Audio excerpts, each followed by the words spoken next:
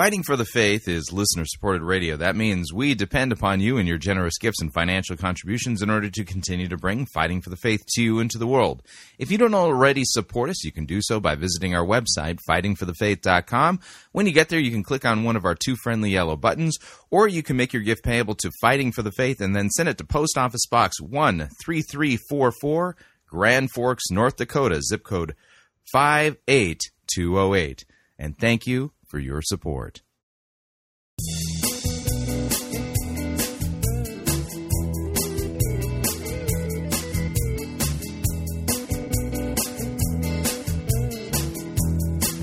It's time for another edition of Fighting for the Faith. Thursday, August 5th, 2017. Looking at the program notes here. A lot of people you're going to recognize, one you're not. In fact, I almost feel like I have to change my standard opening here in a second.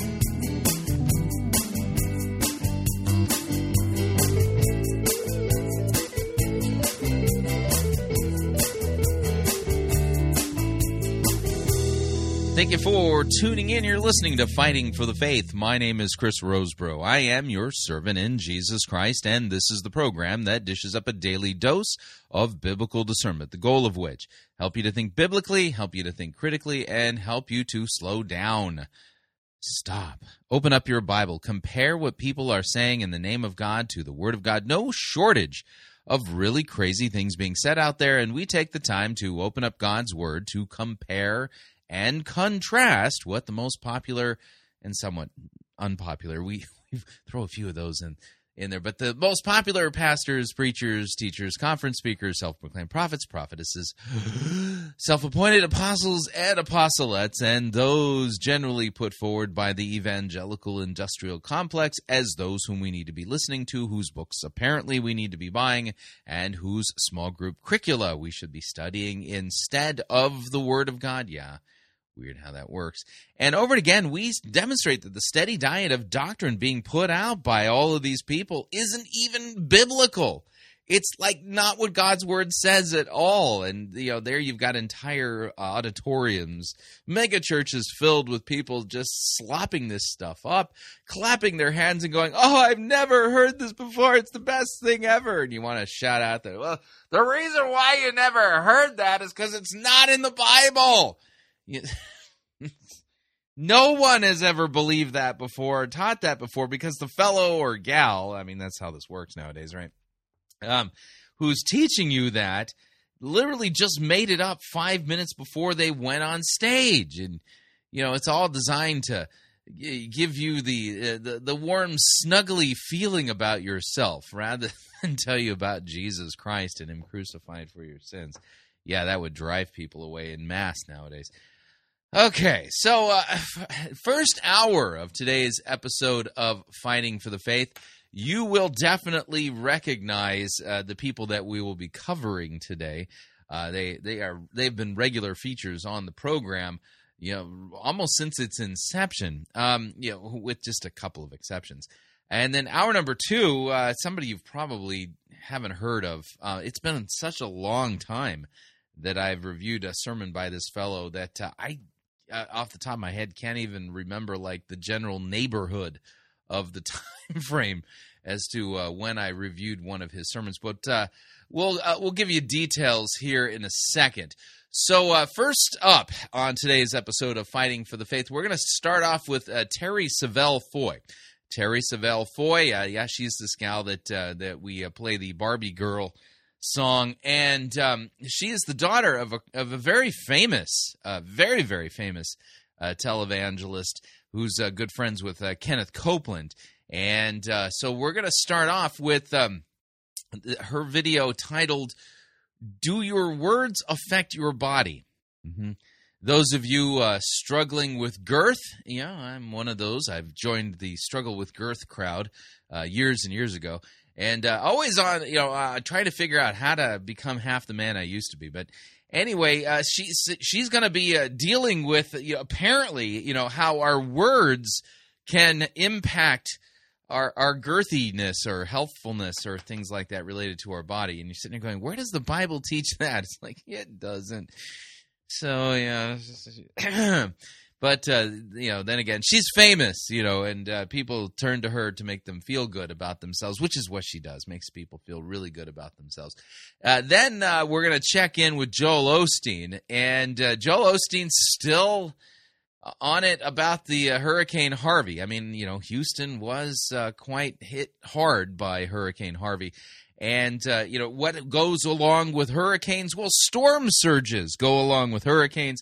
So he's going to exegete the phenomenon known as a storm surge and give us the valuable insight that God is trying to teach us regarding the surge that is coming in our life. And that's the name of the message. A surge is coming. And it's like, well, you say that, and it's like, where do I get the sandbags? We got a basement, at our house, and I don't want it flooding. So if a surge is coming, but, then again, I do live in North Dakota, so I'm pretty sure we don't get hurricanes up here. I'm just saying.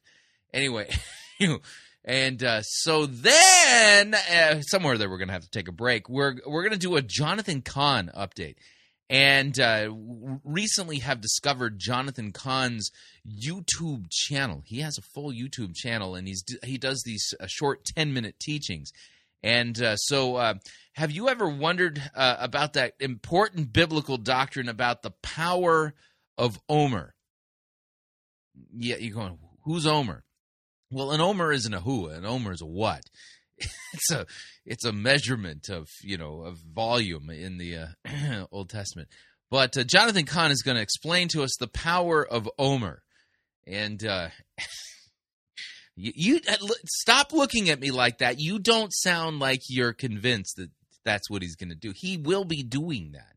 But I guarantee you it will be a doctrine that nobody's taught in the past. But he's just making it up. And then we're going to check in with Stephen Furtick and his message titled Cutting Corners. Yep, that's right, Cutting Corners. And, of course, he'll be engaging in his favorite Bible-twisting technique that we have lovingly dubbed here at Fighting for the Faith, narcissistic eisegesis, otherwise known as Narsa-Jesus. And then in hour number 2, we're heading to Aviator Church. Y'all remember this guy? And we're going to be listening to Joe Boyd. Joe Boyd, he's one of these fellows who decided that he was going to be a vision-casting church planter. And years and years ago, we've reviewed him several times here at Fighting for the Faith, but not very regular. It's been a while since we've done. And the name of the message is Every Story Matters to God. Every story matters to God. And I'm not going to quibble with, at least the sentiment of the sermon that we'll be reviewing. Surely your story matters to God. How do I know? Well, because God has demonstrated his love for us in that while we were yet sinners, Christ has died for our sins. So Jesus knows all of the gory details of your sin story, and it matters to him. But more importantly, you matter to him. But I don't know if that's where Joe's going to go with this sermon. So that will be today's episode of Fighting for the Faith. I strongly recommend that you make yourself comfortable. We've got a lot of ground that we need to cover. Therefore, we will be starting off with this. Hiya, Bobby. Hi, Ken. You want to go for a ride? Sure, Ken. Jump in. I'm a Barbie girl in the Barbie world. Life in plastic, it's fantastic. You can brush my hair, undress me everywhere. Imagination, life is your creation. Come on, Barbie, let's go party. I'm a Barbie girl in the Barbie world. Life in plastic, it's fantastic. You can brush my hair, undress me everywhere. Imagination, life is your creation.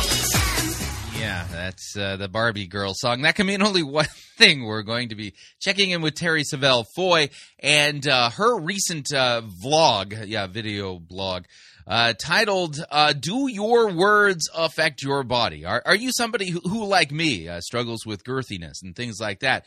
Well, have you considered that maybe you can overcome your girthy challenges using words? Yeah. I've never thought of that. But let's check in with Terri Savelle Foy as she explains this to us. I'm Terri Savelle Foy. Thank you for watching today. I want to ask the question, do your words affect your body? In other words, does what you're saying have anything to do with your body size? Well, you might say, yeah, Terri, my mouth has something to do with my body size if I stop eating so much. But do you know, most people put more emphasis, way more attention on what's going in their mouth with no regard whatsoever as to what's coming out of their mouth when it pertains to weight loss and fitness. Yeah, I mean, there have been a few times in my life I've been able to shed a few pounds and do it, significantly. The keeping it off thing is a wee bit of a challenge. But that being said, having a little bit of experience along these lines, that being said, I've never read like a medical journal or a reputable article about weight loss or a reputable resource regarding weight loss that said that the three key components to shedding unwanted body fat and keeping it off, that the three components are diet, exercise, and how you talk about yourself. I've always heard the correlation between diet and exercise, and I've always noted that the word diet has the word die, with a T attached to it. I haven't considered that third part yet. Do you have a reputable medical journal article to back up this claim? Because immediately I'm thinking, there's nothing in the Bible about this, so where are you getting this? It's amazing. I even heard a doctor say that most people, that when they say things like, I could never lose weight, he said that has more damage than eating an entire bag of chips. I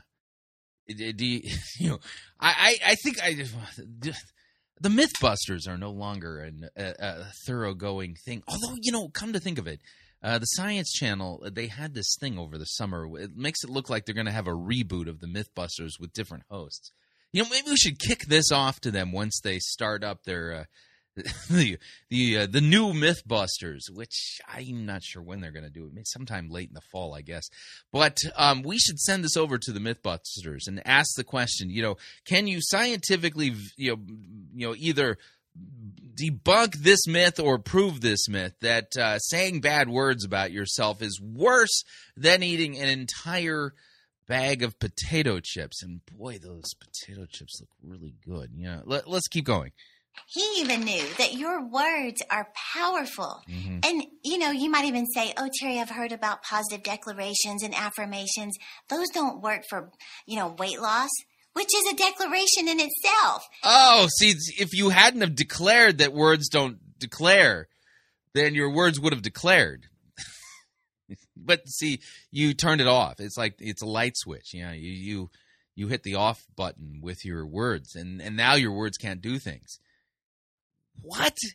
This sounds like witchcraft. Consequently, you'll get the results from it. Well, you may have heard me share this on a previous podcast. I told the story about a guy named Shad he actually wrote a book about positive self-talk. And he was talking about how for years and years he struggled. Shad, positive self-talk. Is this fellow one of Jesus's disciples? Was he an Old Testament prophet? Why are you teaching this as if this is something we Christians need to be tapping into as a truth thingy, With obesity, with being overweight. And he said, I tried every diet out there with no success.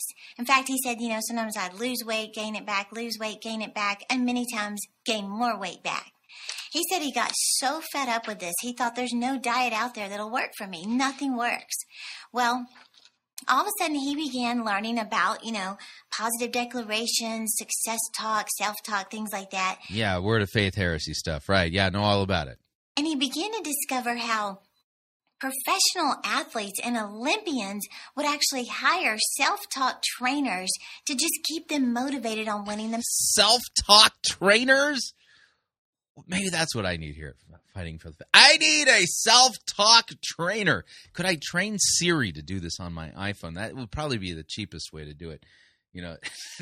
Type in something and, have Siri read it to me and Siri, tell me how great I am again. Oh, Chris, you're the bee's knees. You're the best. You're looking thinner today. Oh, thank you, Siri. I appreciate that. And he just started thinking, if they can hire these professional full-time self-talk trainers to keep them encouraged to win their gold medal, he said, what about the medal of weight loss? I mean, did they give medals in weight loss at the Olympics? I didn't know they did that. I should probably see if I could somehow figure out how to get into the competition. That might motivate me to shed a few pounds, I do the same thing. And the gold medal for weight loss goes to the United States of America. To competitor Chris Roseborough. Way to go, Chris. Here's your gold medal. Yes, thank you. I'd like to thank all the little people that motivated me to become a little person myself. Yeah, okay. So he said with that thought, an idea emerged. And so all he did was he just made a list of positive declarations to speak over his body. Well, then... Yeah, okay. So you want me to speak positive declaration over different parts of my body. There's enough of it there. That might take a week or two. He recorded those declarations, and he just said, I put it in my bathroom and basically push play. And he just started listening to these positive declarations, affirmations about weight loss and fitness. Yeah. Well, this is what he said. Okay, so this isn't scientifically confirmed. This is just a guy telling his experience without any validation scientifically. Got it. Okay. Yeah, and we're not in a biblical text. I decided to listen to them playing the self-talk in the background while I was shaving every morning. Yeah. Every morning I would shave, play the self-talk, shave, play the self-talk. Yeah. He said morning after morning he repeated the process. Yeah. During the next 10.5 weeks, I lost 38 pounds shaving and playing the self-talk. 38 pounds? Man, I mean, those of you who have pieces of exercise equipment sitting in your basement or different parts of your home that you purchased because one night you were channel surfing and you came across that infomercial and they said, you're with the gut buster, you're going to lose, those unwanted pounds. And all you have to do is exercise 39 minutes a day, and you're sitting there going, okay, how do I get this thing? And for 5 easy payments of $99.99, you can get your gut buster too. So you get your gut buster, it comes and you use it twice, right? 2 whole times, and then it starts collecting dust, and the wife is complaining. And each month, the the money comes off the debit card. Anyway, I mean, who knew that the only thing you needed to do was grab your smartphone and use the voice memo function to say positive things about yourself and then play them while shaving. And those unwanted pounds would just come right off. Who knew? I did not know that apparently fat is repulsed by positive self-talk. Here's the remarkable thing. And this time he says, I wasn't even on a diet. Oh, that's remarkable. Actually, the remarkable thing is that you're saying this and that people are actually listening to you and thinking that this is what God would have them believe. Wow, what a mess. All right, moving along, it's time for a Joel Osteen update, which requires us to do this. When I'm feeling lonely, sad as I can be, all by myself, an uncharted island in an endless sea. What makes me happy fills me up with glee. Those bones in my jaw that don't have a flaw, my shiny teeth and me. My shiny teeth that twinkle just like the stars in space. My shiny teeth that sparkle and beauty to my face. My shiny teeth that glisten just like the Christmas tree. You know they walk a mile just to see me smile. Woo! Shiny teeth and me. Yeah, that's right. Shiny teeth and me. That's Joel Osteen. So, listen, when there's hurricanes, and, they come on shore, usually a storm surge, if it's a high enough category or hurricane, like Hurricane Harvey was, there will be a storm surge, and usually that's a bad thing. People hear that storm surges are coming, and they sandbag or they evacuate, and regardless, you can expect there to be flooding and damage and things like that. But here's Joel Osteen, still kind of stuck on post-Hurricane Harvey as his thinking is going there as Houston is recovering, and he's going to be explaining to us that a surge is coming, and I think he thinks that's a good thing. Yeah, but they're not. I'm confused. Here's Joel Osteen. God bless you. It's a joy to come into your homes, and if you're ever in our area, please stop by and be a part of one of our services. I promise you, we'll make you feel right at home. I'd like to start with something funny, and I heard about this elderly couple that had been married for over 60 years. They were at a church function, and somebody asked them the secret of their success. The man told how he always treated his wife with respect and how he took her on trips around the world. He said, in fact, for our 25th wedding anniversary, I took her to Beijing, China. Everybody politely applauded. Then somebody asked, what'd you do for your 50th wedding anniversary? He said, I went back and picked her up. Say it like you mean it. This is my Bible. I am what it says I am. I have what it says I have. I can do what it says I can do. Today I will be taught the Word of God. No, you won't. Boldly confess. My mind is alert. My heart is receptive. I will never be the same. In Jesus' name. God bless you. I want to talk to you today about a surge is coming. Quick, get the sandbag. A surge is coming. Joel Osteen said so. Yeah, your whole life is going to be ruined. I don't think that's what he's saying, though. Let's continue. News reports about the recent hurricanes, even more than the high winds, the experts talked about the storm surge. Yeah, the destructive nature of them. That's not a good thing. They're bad. They're terrible. We're very concerned about how the water was going to come rushing out of its banks and flood areas that were normally dry. And what's interesting is before the storm surge, the water is pulled back. It doesn't just start from where it was and then go forward. The winds... It's kind of like a tsunami. Yeah, okay. Pressure from the storm causes the water to recede from its banks. They showed a picture in Florida of hundreds of yards of dry ground where there was normally ocean. Looked very strange. You could see the lifeguard stands, the docks, but the water was missing. You could think So let's build on the metaphor here, because storm surges are destructive.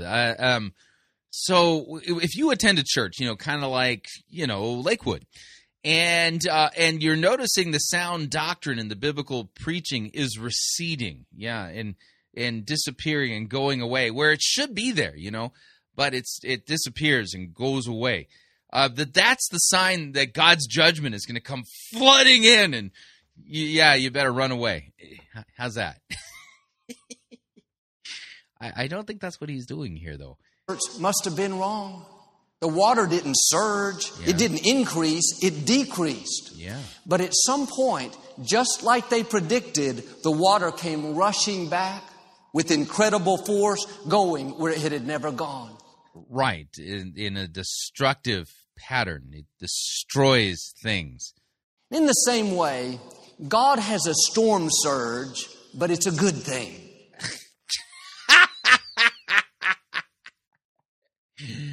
Yeah, oh wow. So where in Scripture does it talk about the good thing storm surge that God's going to be doing? Yeah, this is just unbelievable. I cannot believe that all of these thousands and thousands of people there at where the Houston Rockets used to play basketball, who show up on any given weekend, I can't believe they haven't stood up and decided to walk out. I mean, what turned off their brain here? When you go through a storm, You feel like you're being pulled back. You know what God promised, that He would use it for your good. You know what's been predicted, Yeah. but in the storm, you're going the wrong way. You're being decreased. It's Okay. like what He said. But what you can't see is a surge is coming. Somebody just said amen. These are terrible things. Surge of favor, a surge of strength, a surge of healing. Where in Scripture does it talk about surges of healing and strength and stuff? He's just making it up. If you will stay in faith, God will always follow up the storm with a surge. Really? Uh-huh. The enemy doesn't have the last word, God does. And that difficulty is not going to leave you pulled back. It's not going to leave you less than. It's going to surge you ahead. Right, those surges, they don't leave you less than, man. No, I mean, it just flip that, carrot thingy around, and, you'll be more than, yeah. That opposition is not going to keep you from your destiny. It's going to propel you into a new level of your destiny. New level. It could be way down, though. He thinks it's all about increase. Okay. Now, don't complain about the storm. Yeah, no. Without the storm, you couldn't see the surge. Right. So just quit your complaining right now. You wouldn't see the new level, the promotion, the new house. The storm is setting you up to go where you have not gone. Yeah, you'll note that the one thing that has not occurred in this sermon thus far is Joel Osteen opening up a biblical text and actually, at least trying to create the pretense that, or the impression that this is a biblical idea. When you have a big storm, that means a big surge is coming. Wow. The stronger the winds, the stronger the opposition, the stronger the surge. Right, yeah. So my opposition to him, as strong as it is, Joel Osteen is interpreting my opposition to his message as a storm surge. That means he'll have blessings on the other end of that. Wow. The more you get pulled back, the more you're going to be shot forward. The more people try to push you down, the higher you're going to go. The key is stay in faith when you're being pulled back. Keep a good attitude when you're doing the right thing, but the wrong thing is happening. Every voice will tell you it's never going to improve. You're stuck. Just accept it. You'll never get well. You'll never meet the right person. The circumstances may look permanent. Don't be fooled. A surge is coming. Literally filling these people's heads with, the expectation. Well, I'm in the middle of a miserable situation here, yeah. Not only did I not find the right woman that I wanted to marry, the doctor just told me that I have cancer and I'll be dead in 2 weeks. So there's my storm. There's the water is decreasing. I should expect to be slingshotted right into perfect health and finally once and for all meet my soulmate. Yeah, no, it doesn't work that way, and God has not promised any of this. This is a false gospel. He is literally making promises for God that God never, not even in one place, ever made for anybody. Wow. And yet they consider him to be a Christian pastor, and he's supposed to be representing Christianity. I don't know what that was, but that wasn't Christianity. That wasn't biblical doctrine. That wasn't anything that Christians have taught, believed, or confessed for the first 2 millennia of Christianity. Wow, what a mess. All right, so what'd you think? I'd love to get your feedback. If you'd like to email me regarding anything you've heard on this edition or any previous editions of Fighting for the Faith, you can do so. My email address is talkback@fightingforthefaith.com, or you can subscribe on Facebook, facebook.com/Pirate Christian. Follow me on Twitter. My name there @Pirate Christian. Quick break. When we come back, we've got Jonathan Cahn and Stephen Furtick. Stay tuned. Don't want to miss them. We'll be right back.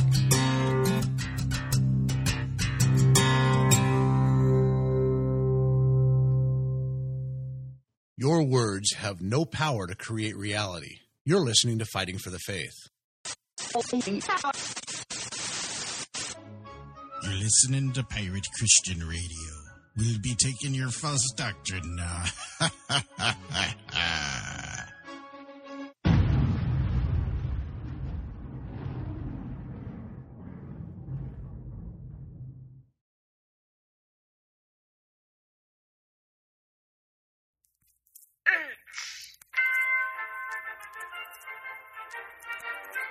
Max Holliday's Birdcage Theater presents Church Day Select.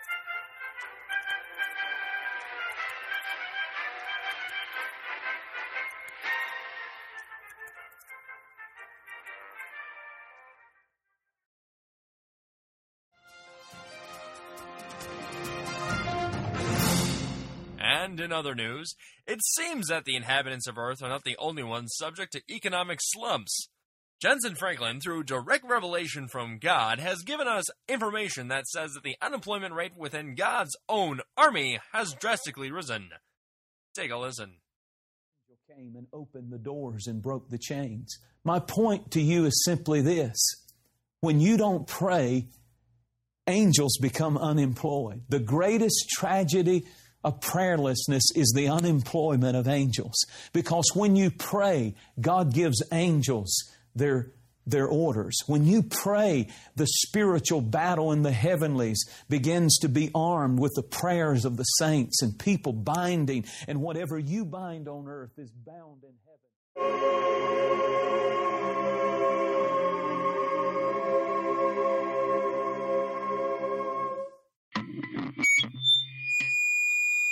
Attention angels, this is the Holy Spirit. I have an announcement regarding the latest downturn in the economy, and I understand that a lot of you have been unemployed lately due to a lack of prayer, and I wish there was something that I could do about this, but you know, I feel so powerless when it comes to these kind of things.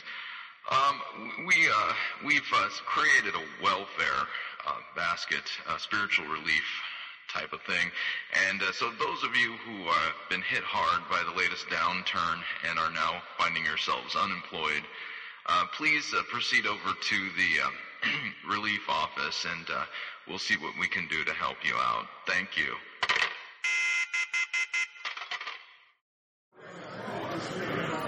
All right, everyone just calm down. Thank you. Now, I know that none of you care to be here, but since we're experiencing a worldwide shortage of prayer, it would behoove you to keep calm and allow us to do our jobs. Gabriel, put your wings down. There's not nearly enough room for that. And Michael, don't cut in line.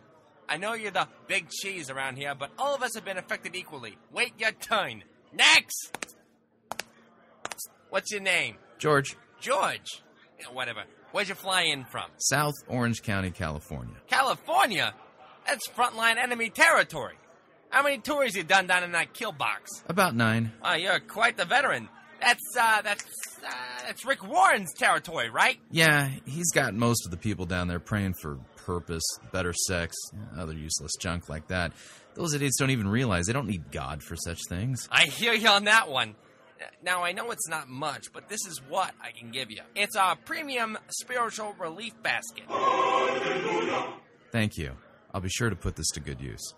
I know you will. Next! What's your name, bub? Harold. Okay, Harold, where you hailing from? Charlotte, North Carolina. Good gravy, you must really be hurting. Everyone knows that Stephen Furtick's neck of the woods is just filled to bursting with heretical slop. What are they praying for nowadays? It's the strangest thing. They keep praying to the sun, telling it to stand still. I don't get it. Those morons! Don't they know nothing about astrophysics? If they were to stop the sun, they'd burn half the world to a crisp. Moon rocks have higher IQs than those dingbats. All right, got a relief basket for you. I greatly appreciate the help. I know, you're welcome.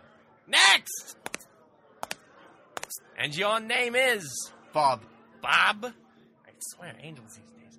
All right, Bob, lay it on me. Where you from? Vatican City. Vatican City? Are those bozos still praying to dead people and inanimate objects? More than ever. You know, that really frosts my cookies. I mean, seriously. Take Mary, for example. That poor woman has been dead for millennia. She's not answering prayers. Who is the dumb schmuck that thought praying to her would do anything in the first place? Humans! They're so darn gullible sometimes. Anyway, here's your relief basket. Sorry. Just getting real tired of that. Happens every time I give someone a basket. Next!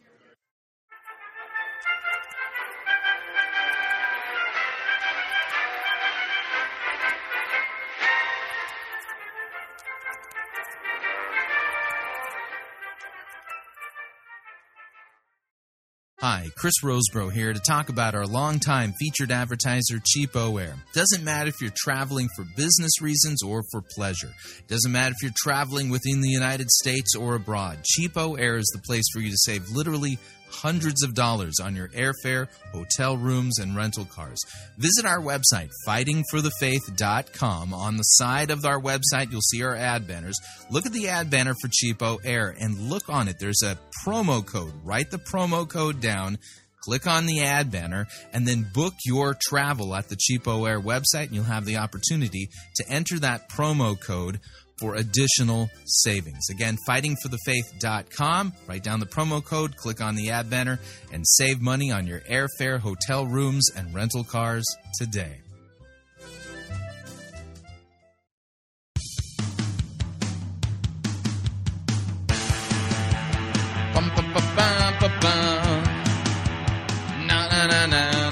All right, we're back.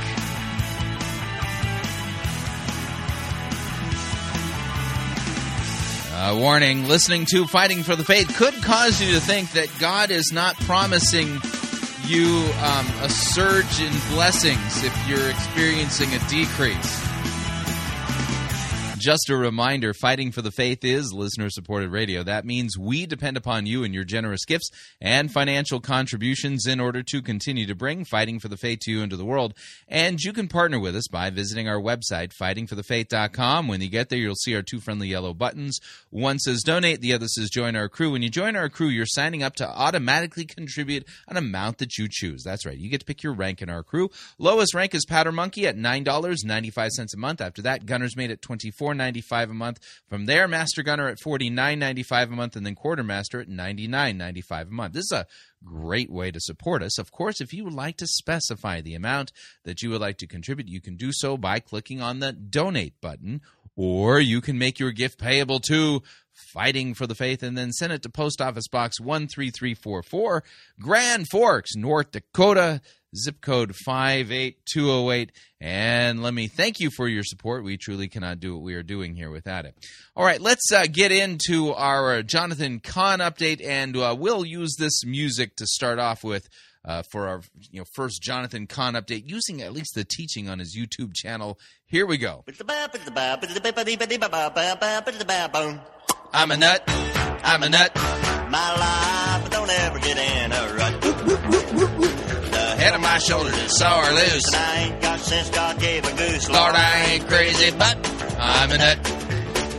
Is it wetter underwater if you're there when it rains? Is it shorter to New York than it is by plane? Between myself and I wonder who's the dumber. Is it hotter down south than it is in summer? I'm a nut. I'm a nut. My life don't ever get in a rut. The head of my shoulders is sour loose. And I ain't got sense God gave a goose. Lord, I ain't crazy, but I'm a nut. All right, so we're heading over to the Jonathan Cahn YouTube channel, and we're going to learn the power of Omer. I've never met Omer, but this is really important stuff here, the power of Omer. I mean, when you read the writings of the church fathers, I mean, you get the Christological heresies and, doctrines and debates that occurred regarding the Arians and the non-Trinitarians. You think of the Sabellian modalists and people like that. And, and right wedged in there, in all of the different, machinations and controversies of the first few centuries of Christianity, you had all these church fathers talking about the power of Omer. No, none of them mention that. But let's listen in as Jonathan Cahn explains this important doctrine to us. Here we go. But now let me add one more connection to the revelation. Yeah. It's not just only that, but here's what happens. Shavuot, Pentecost, wasn't the end of the matter. It was the beginning of something big. Yeah. Every year they would lift up what they had on Pentecost. They said, okay, now we go out to the big harvest. And what they lifted up to the Lord, the sheaf or the loaf, what they lifted up, as I just shared at the beginning, that meant that every other thing part of this harvest is going to be holy. So it's kind of the first fruits. Yeah, I got it. Okay. That was done. Whatever they lifted up to the Lord, it's saying that all the rest of the grain is holy now. Everything. This stands for what's coming. What does that mean? The disciples, the 120, they were the first fruits on Shavuot, Pentecost. What that means is they stand for everybody else who's coming. So whatever... Well, yeah, okay, sure. And Jesus is the firstborn of the new creation. The apostles are kind of like the first fruits of the... actually, the people who were brought to penitent faith in Christ for the forgiveness of their sins. Yeah, the beginning of the harvest, if you would. Notice the judgment themes there regarding harvest. Sure, okay, yeah. And to them is supposed to happen to every one of us. Whatever happened to the book of Acts, they were the first fruits of Shavuot. That means they're not just for themselves, they're for us. I shared at the beginning. Yeah, I'm not sure I know where you're going with this. And you notice you're not actually exegeting a text. Yeah, so what he did is he referenced the book of Acts, didn't really exegete any text in particular, and then drew an inference from what he said regarding the book of Acts, and the inference then was used to come to a conclusion. You see, that's not how doctrine works. No. In order to actually come up with a biblical doctrine, the way you do it is you read the Bible. For instance, we believe in the doctrine of that Jesus Christ is both God and man, right? Yeah, you see, I could sit there and say, the New Testament teaches that Jesus is both God and man, and you sit there and go, okay, well, that sounds right. Yep. But in order to demonstrate it, I would have to actually open up to like Romans chapter 1, who according to the flesh was a descendant of David, and who by the spirit of holiness, was declared to be the Son of God by the resurrection from the grave. That's kind of Rosebro's rambling paraphrase there. But you get the idea. Doctrines require text, and what he did there was sans text. You can't do that. That's why they spoke in tongues. There's all sorts of gifts from the Lord and the Spirit, but they spoke in tongues of nations because they were standing in. They were the first fruits for every nation.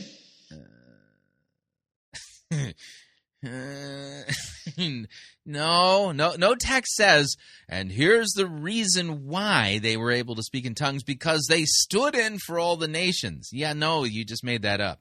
For us included.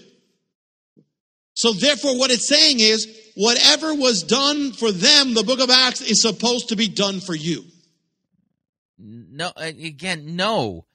Why aren't you exegeting a text that says this? And the answer to this hypothetical question is actually the reason why he's not actually exegeting a text, because no text actually teaches the doctrine that he's giving us here.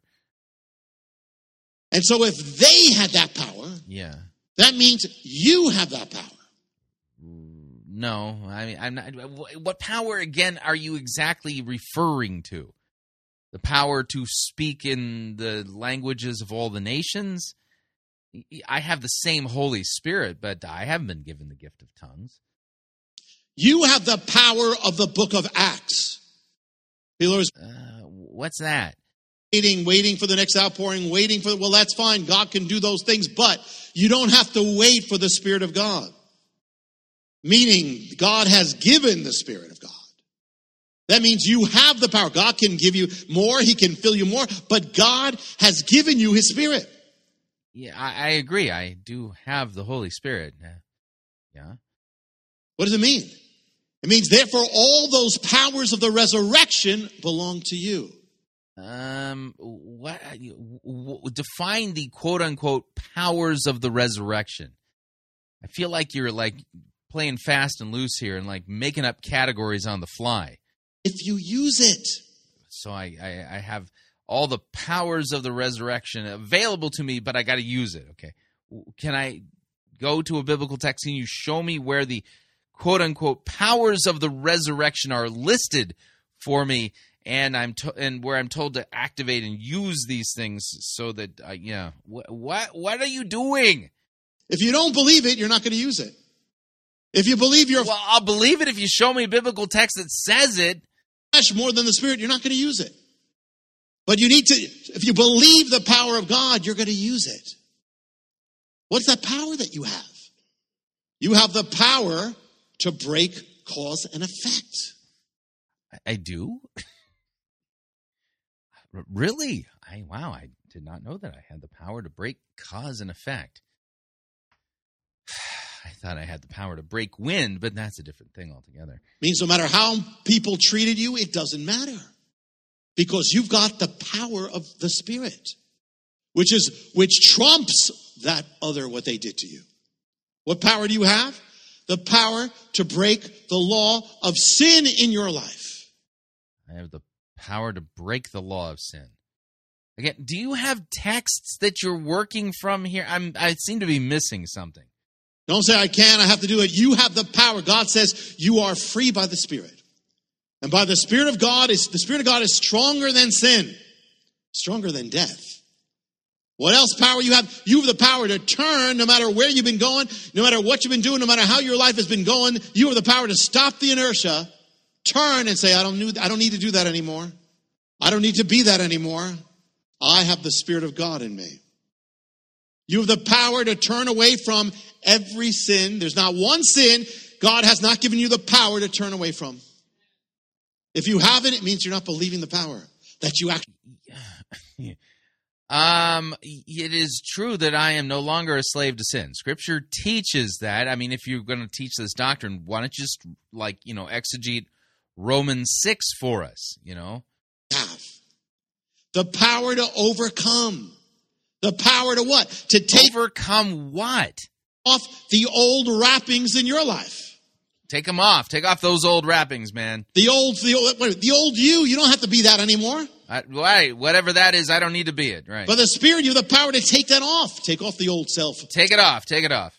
Off the funeral clothes. Right. Those funeral clothes have got to go, man. You need to be messed up. You've got the Spirit.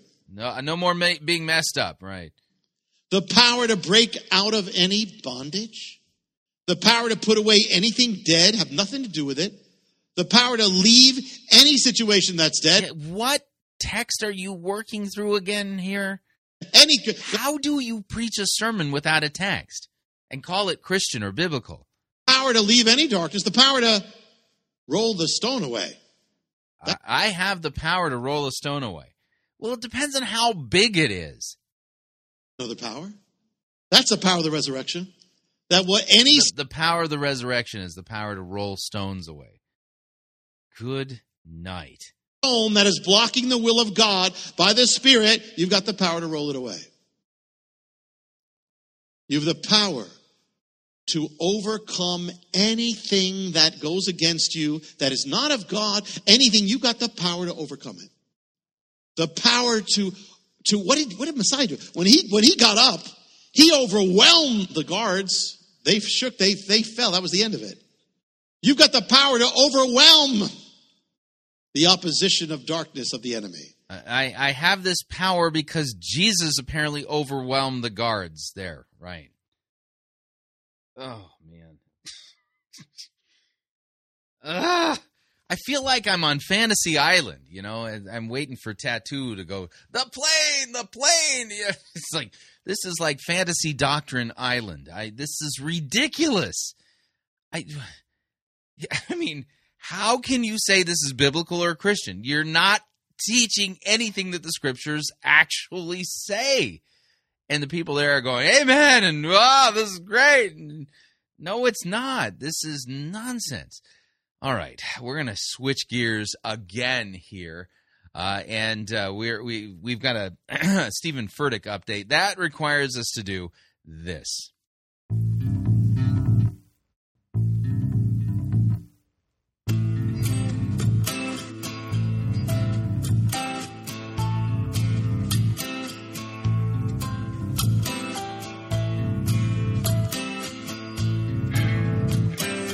Walked up to the pulpit like you are a man of God.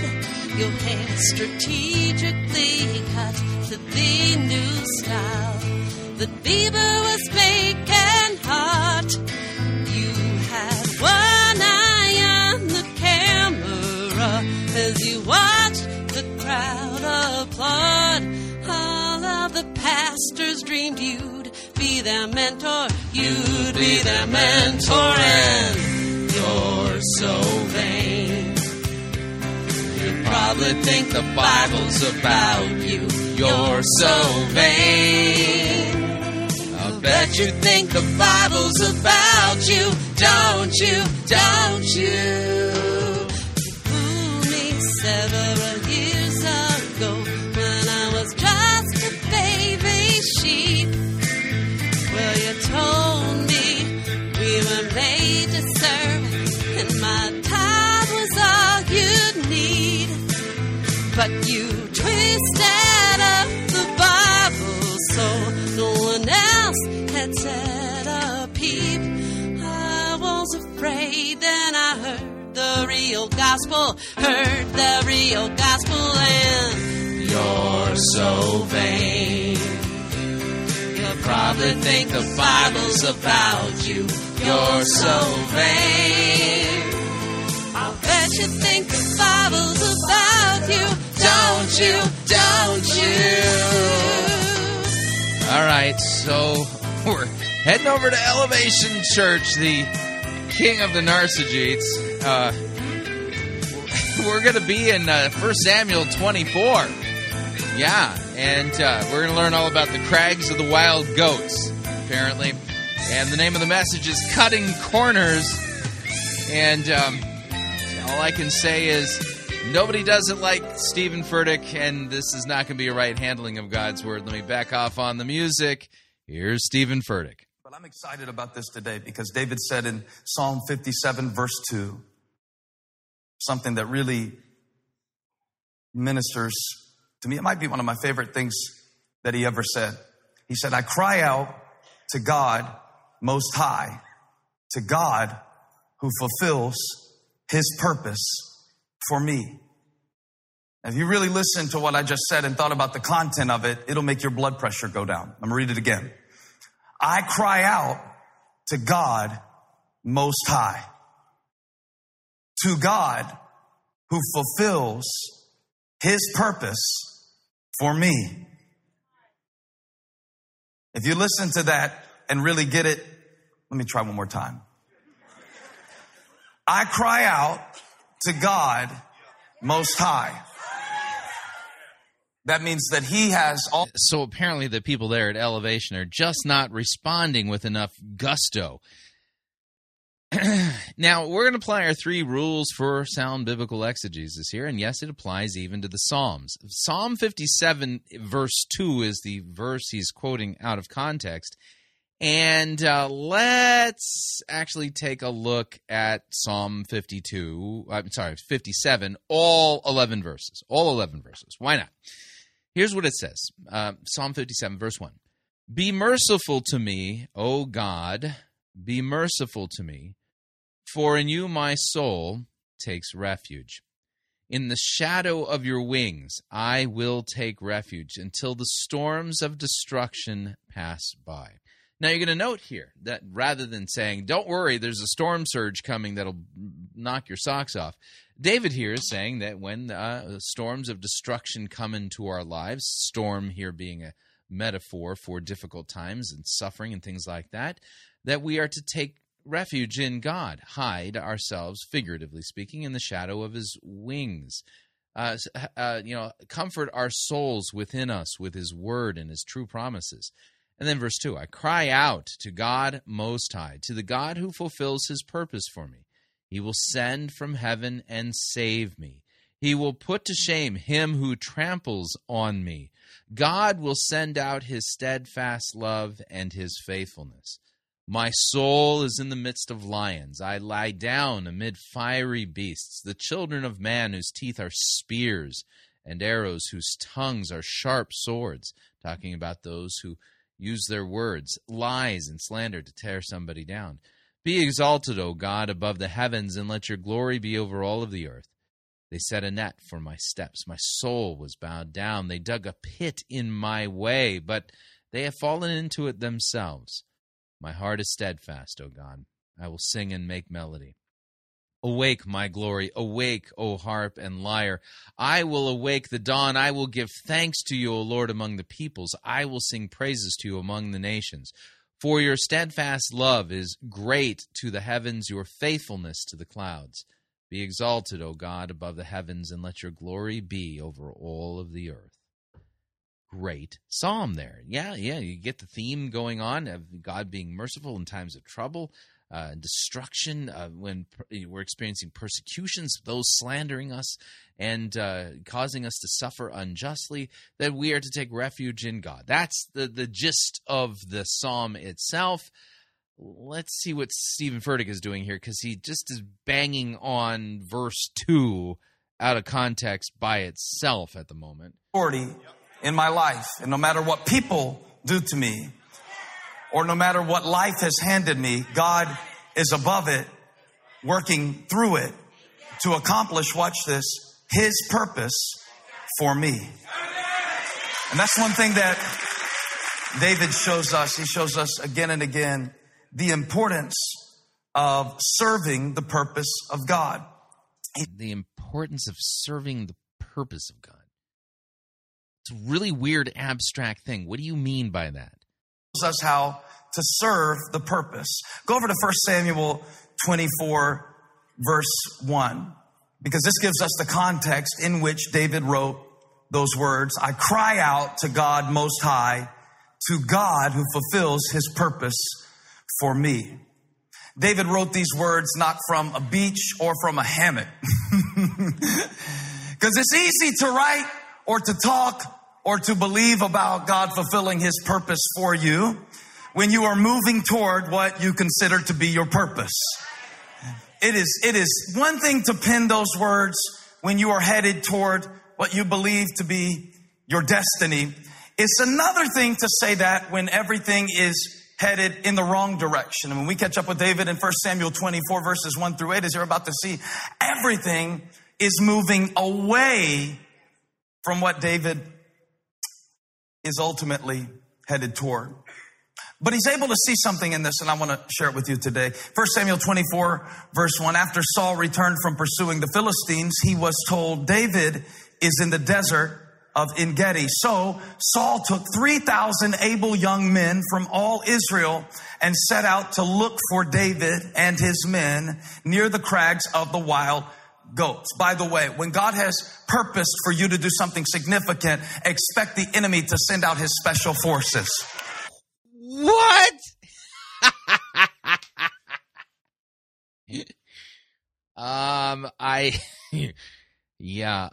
So that's not what that text says. Like, not even close. This is really weird. That might be why your life has been so hard. Not because God is not with you, but maybe God is so distinctively with you. Maybe his plan for your life is so intimidating and threatening to the devil that there's no way he's going to let you ascend to your... Yeah, you're so important. ...without an attack. That might be why you're fighting right now.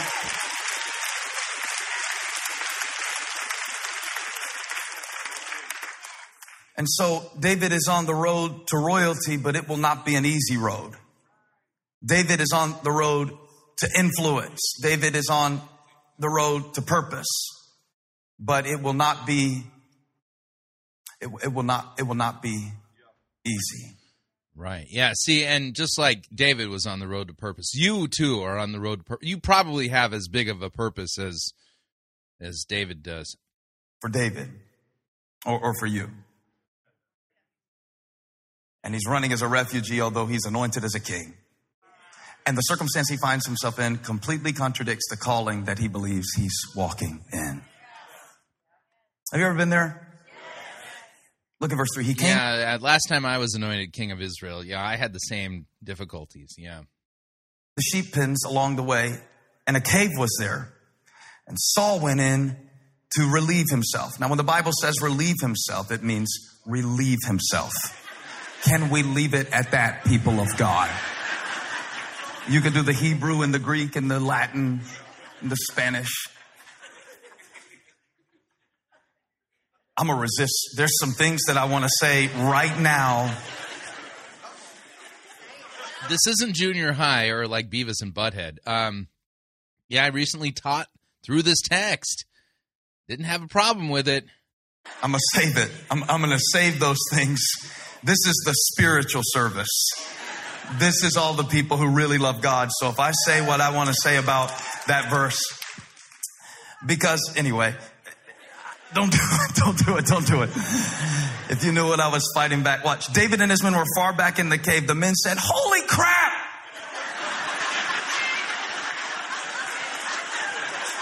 Told you.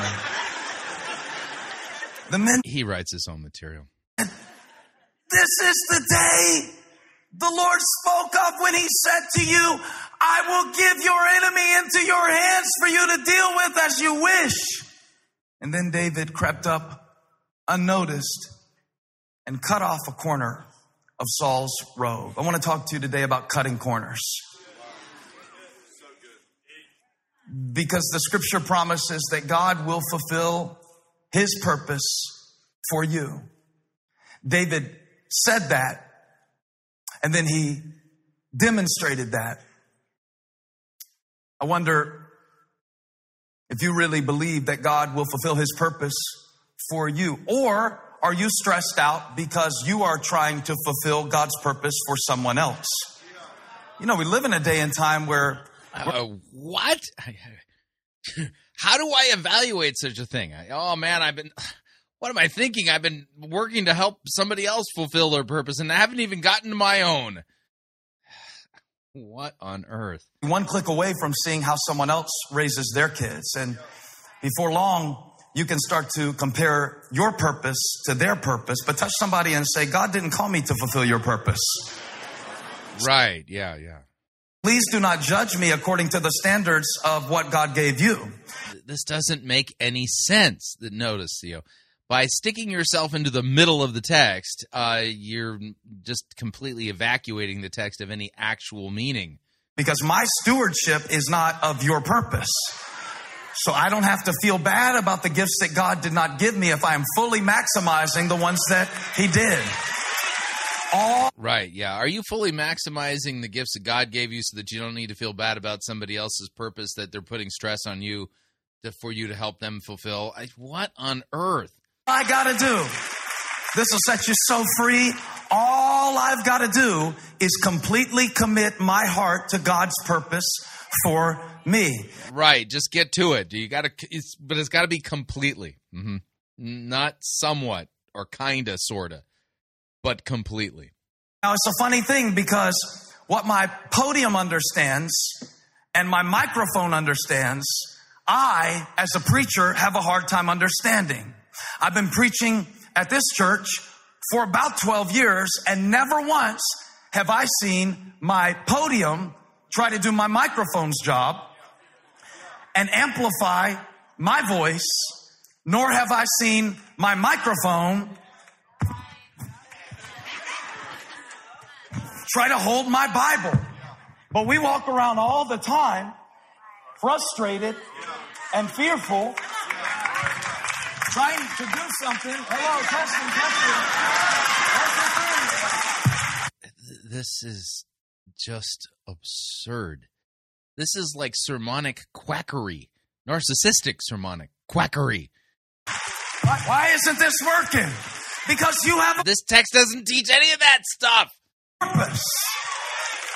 And when you put the pressure on yourself to fulfill a purpose that God did not intend for your life, Of course you're stressed out.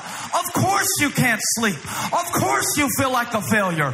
But God said, what I put in you is for you, and you are not responsible for anybody else's results.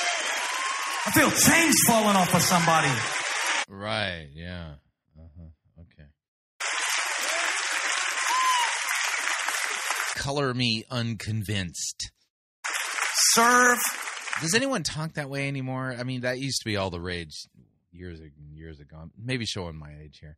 Purpose that God has given you. That's what David did. Notice that he never sought the position of king. Never once. We live in a world that talks a lot about finding your purpose. But I wonder if what we're really doing is seeking a position and confusing position with purpose. Yeah, it just makes you wonder. I mean,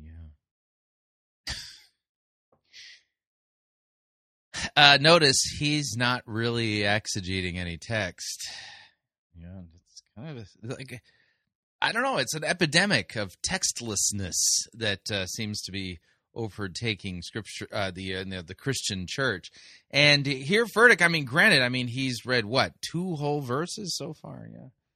I mean, at least he's attempting to make this look biblical, but what he's saying has nothing to do with what these texts say. I preach a little bit. When Paul talked about the body of Christ, he said sometimes the ushers in the church are more important than the preacher.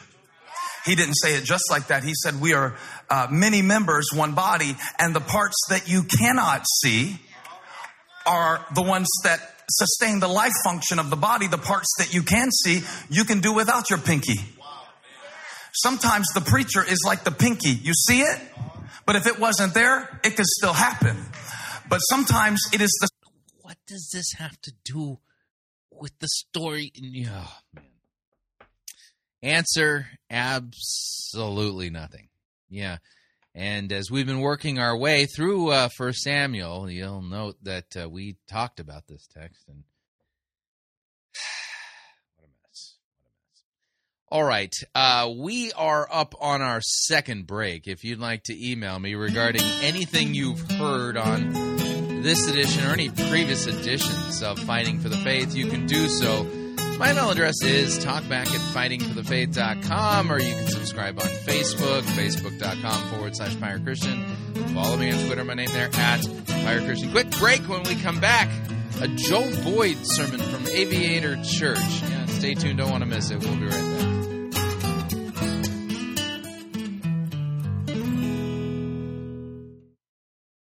We don't need to rethink Christianity, we need to rediscover it. You're listening to Fighting for the Faith.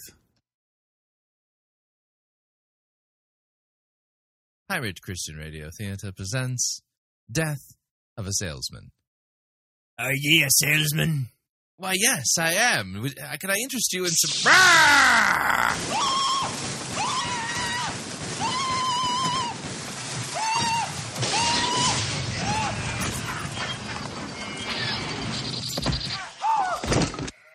You're listening to Pirate Christian Radio.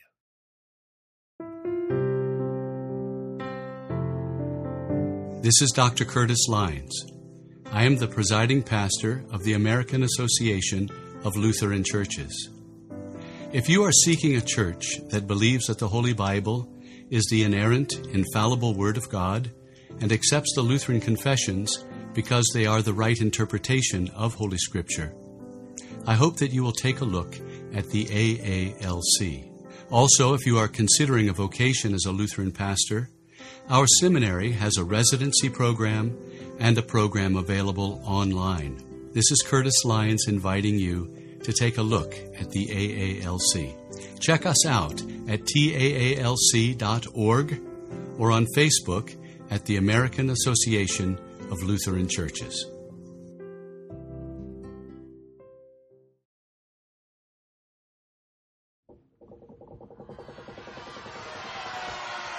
Oi, Captain! We got ourselves a heretic! And exactly how do ye know that she be a heretic? She be endorsing the health and wealth heresy. Does he be speaking the truth? Jesus died to make us rich. And what exactly do we do with heretics? We throw them in the boo box. No. We preach the gospel to them. What if, the heretic doesn't repent? Then we throw them in the boo box.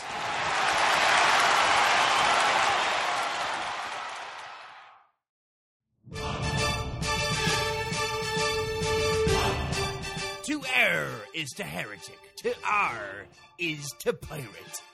Get yourself over to www.pirateChristianRadio.com/Reformanda and purchase yourself a copy of the game Reformanda and join the fight for the faith today.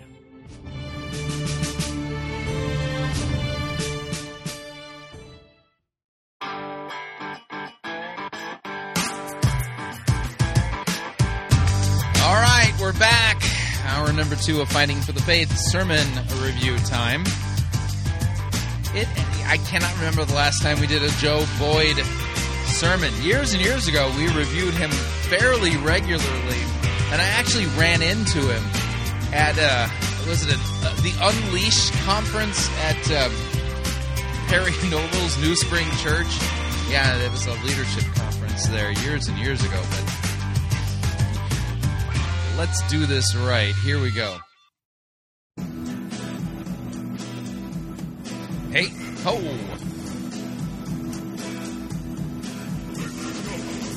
The good, the bad, the ugly. We review it all here at Fighting for the Faith. We're an equal opportunity sermon reviewing service. Today's sermon comes to us via Aviator Church, Derby, Kansas. Joe Boyd presiding, and the name of the sermon series is Every Story Matters to God, and actually every person does definitely matter to God. I mean, God demonstrates His love for us in that while we were yet sinners, Christ dies for our sins. The name of this sermon in the series is titled, Your Life is Meant for More. Yeah, not sure what that means. So, I mean, we'll see if we can figure this out biblically along the way. Let me go ahead and back off on the music without any further ado.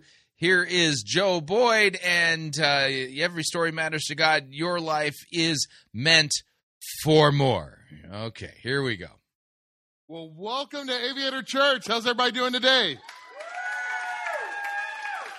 My name is Joe Boyd, and I am so excited to welcome you here, whether you're in our Derby location or our brand new Winfield location, or you're watching online. We are so glad that you are with us today because we have a vision. So they went multi-site. Now listen to his vision.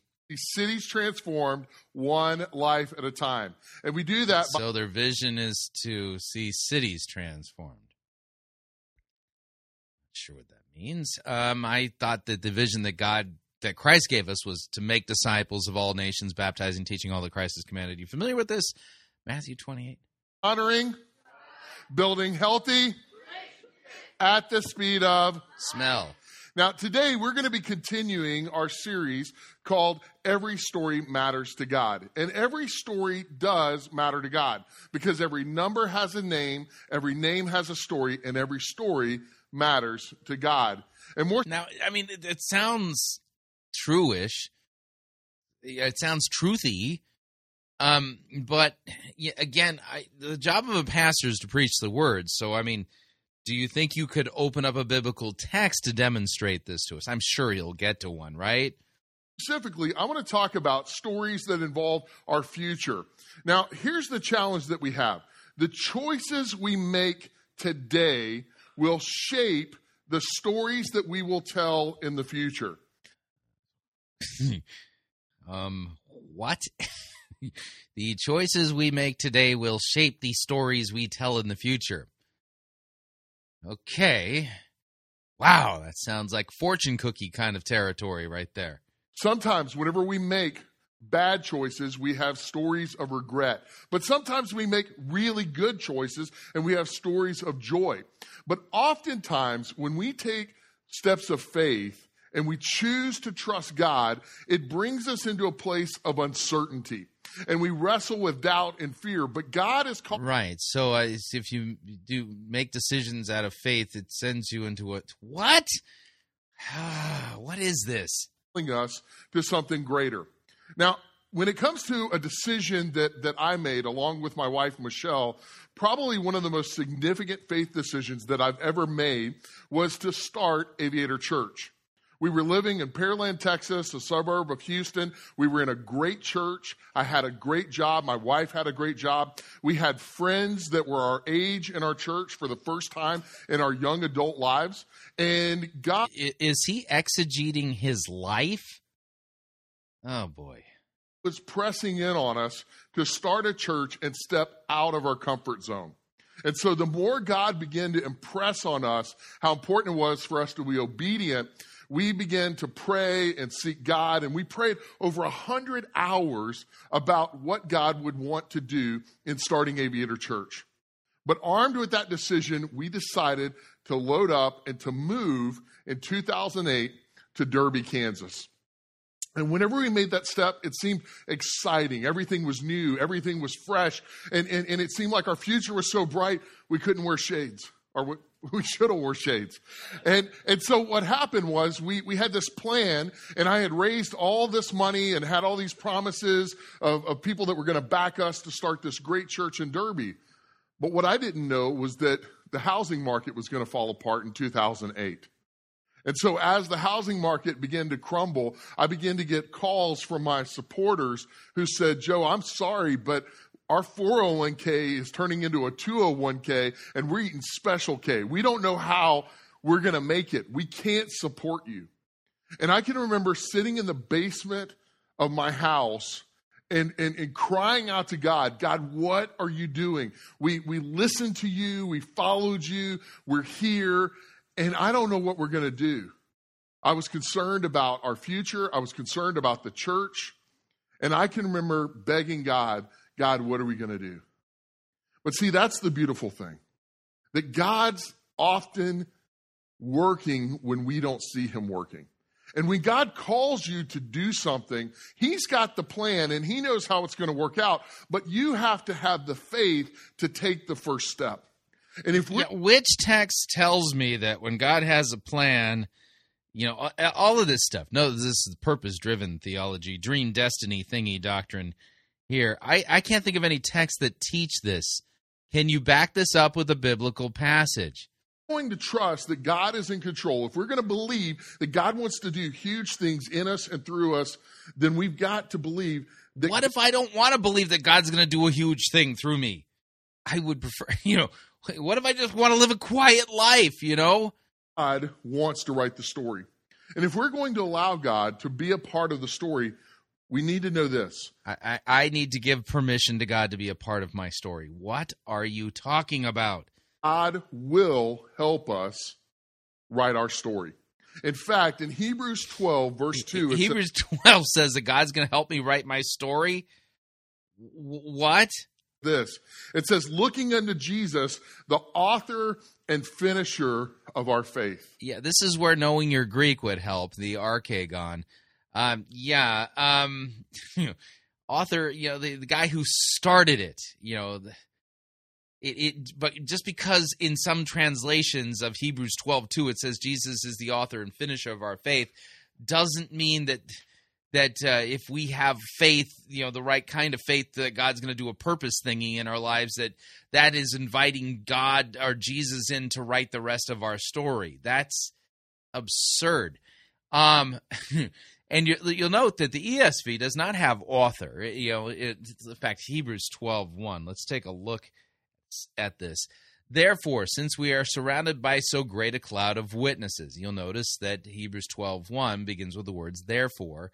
And that's in relation to what went on in Hebrews 11, the great Hall of Faith passage, noting all of the different people in the Old Testament who did the things that they did by faith, and even a call in there to, if necessary, lay down our lives and suffer and be martyred by faith.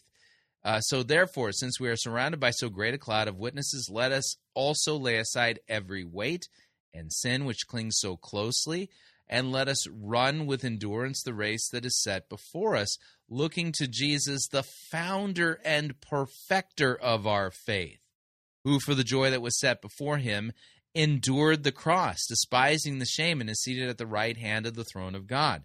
So you're going to note that Hebrews 12:2 explicitly references the cross of Christ.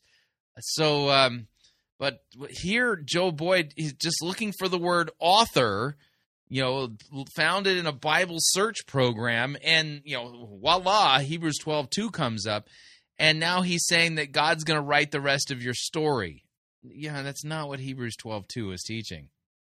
When we take steps of faith, Jesus wants to write the conclusion. He's calling us to take a step of faith. He wants to, really badly, to write the conclusion, but if you write it for yourself, it may be kind of sloppy. He's the author and he's the finisher, which means that he's the one that's writing the story as we take those steps of faith. And so as I cried out to God, what are we going to do?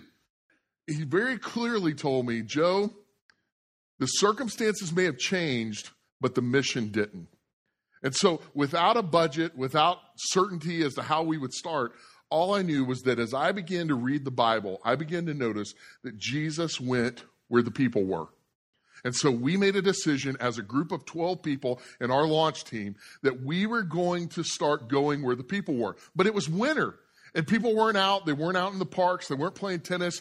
We didn't know where to go. And so I went over to the DRC, the Derby Rec Center, and I found out that they had intramural leagues. And when I started looking at all the different sports, we didn't have enough people to compete in certain sports, but they had volleyball, and there were openings for teams.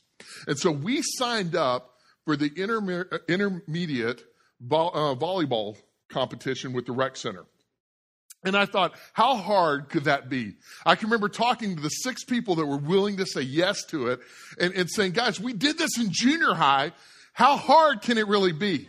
I even went so far as to sign us up, take the step of faith to sign us up. And whenever I got the roster to see who we were up against first, I noticed that the team we were competing against was called the Dinkers.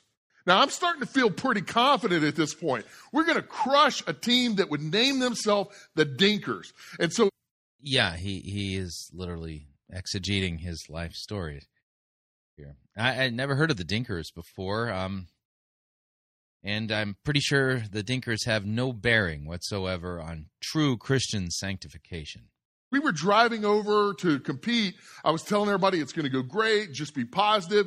They're like, remember everything you learned in junior high? They're like, should we practice? I'm like, no, let's just go and have fun. And as we walked into the gym, we looked over at this team that had matching uniforms, knee pads, were doing digs, sets, and slams. And I thought that I'd walked into an Olympic trial. I was very nervous. Needless to say, we got out on the court in our blue jeans and T-shirts, and we got crushed. They were slamming the ball on us left and right. In fact, I got hit so many times that you could see Spalding stamp backwards on my head. And we got beat so bad and so often, it felt like we were getting beat like a drum. But I kept convincing everybody, we need to go. We need to tell everybody how great they were. Great slam, man. Way to beat us. Like, that was incredible. And so week after week we lost. And then we had to go up against the staff team that was from the Derby Rec Center. And after we played them and got beat once again, I can remember walking over and telling everybody how great they did. And this director in charge of volunteer activity for the city said, hey, I want to talk to you for a second. I said, great. And she said, I just want you to know, you guys are terrible at volleyball. And I said, thank you, Captain Obvious. But then she said something that was really powerful. She said, but you guys have the best attitude, and I've got an opportunity for people with good attitudes to volunteer and serve our city. And what God was doing in that moment was writing into our story that where we didn't have a budget, we now had an opportunity to connect with our city. I went into her office and I began to talk to her about all the opportunities they had. And they had 8 things that they needed volunteers for. Now, how many of you know in cities, people want to do great things and have great events, but the hardest thing you're ever going to find are people willing to volunteer and serve. It's always the hardest thing to do. And so when she said, will you volunteer for one of these? I said, one, we'll volunteer for all of them. And then something happened. It was like she wrote my name and my phone number on the bathroom where all volunteer coordinators for the entire city use the bathroom. And my phone began to light up and people would call and ask us to volunteer and serve. We hear you like to serve. And we served and we served and we served. And in fact, between the end of May and the start of September in 2008, we did over 25 community events as a church. And God was working it out. And God was writing in the story all of these connections and relationships that we were forming.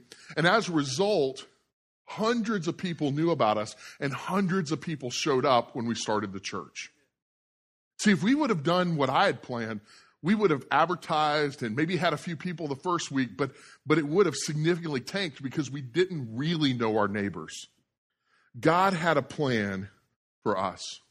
In fact, in the Old Testament, God had a plan for a man who was uncertain about what God was asking him to do. His name was Abraham. In fact, early on, he was called Abram. So note here, we're going to get the story of Abram. Apparently, this is a story of a guy who had a purpose, a dream destiny, a thing that God wanted him to do, and he was uncertain about it. And see, just like he was, you're going to be also when God finally shows up on your doorstep and presents you with your purpose and plan and things like that. That's not what the story of Abram is about. Lived in a land that worshipped a false god, that worshipped a god of the moon, and the god of the moon was called Nanar. Everybody say Nanar.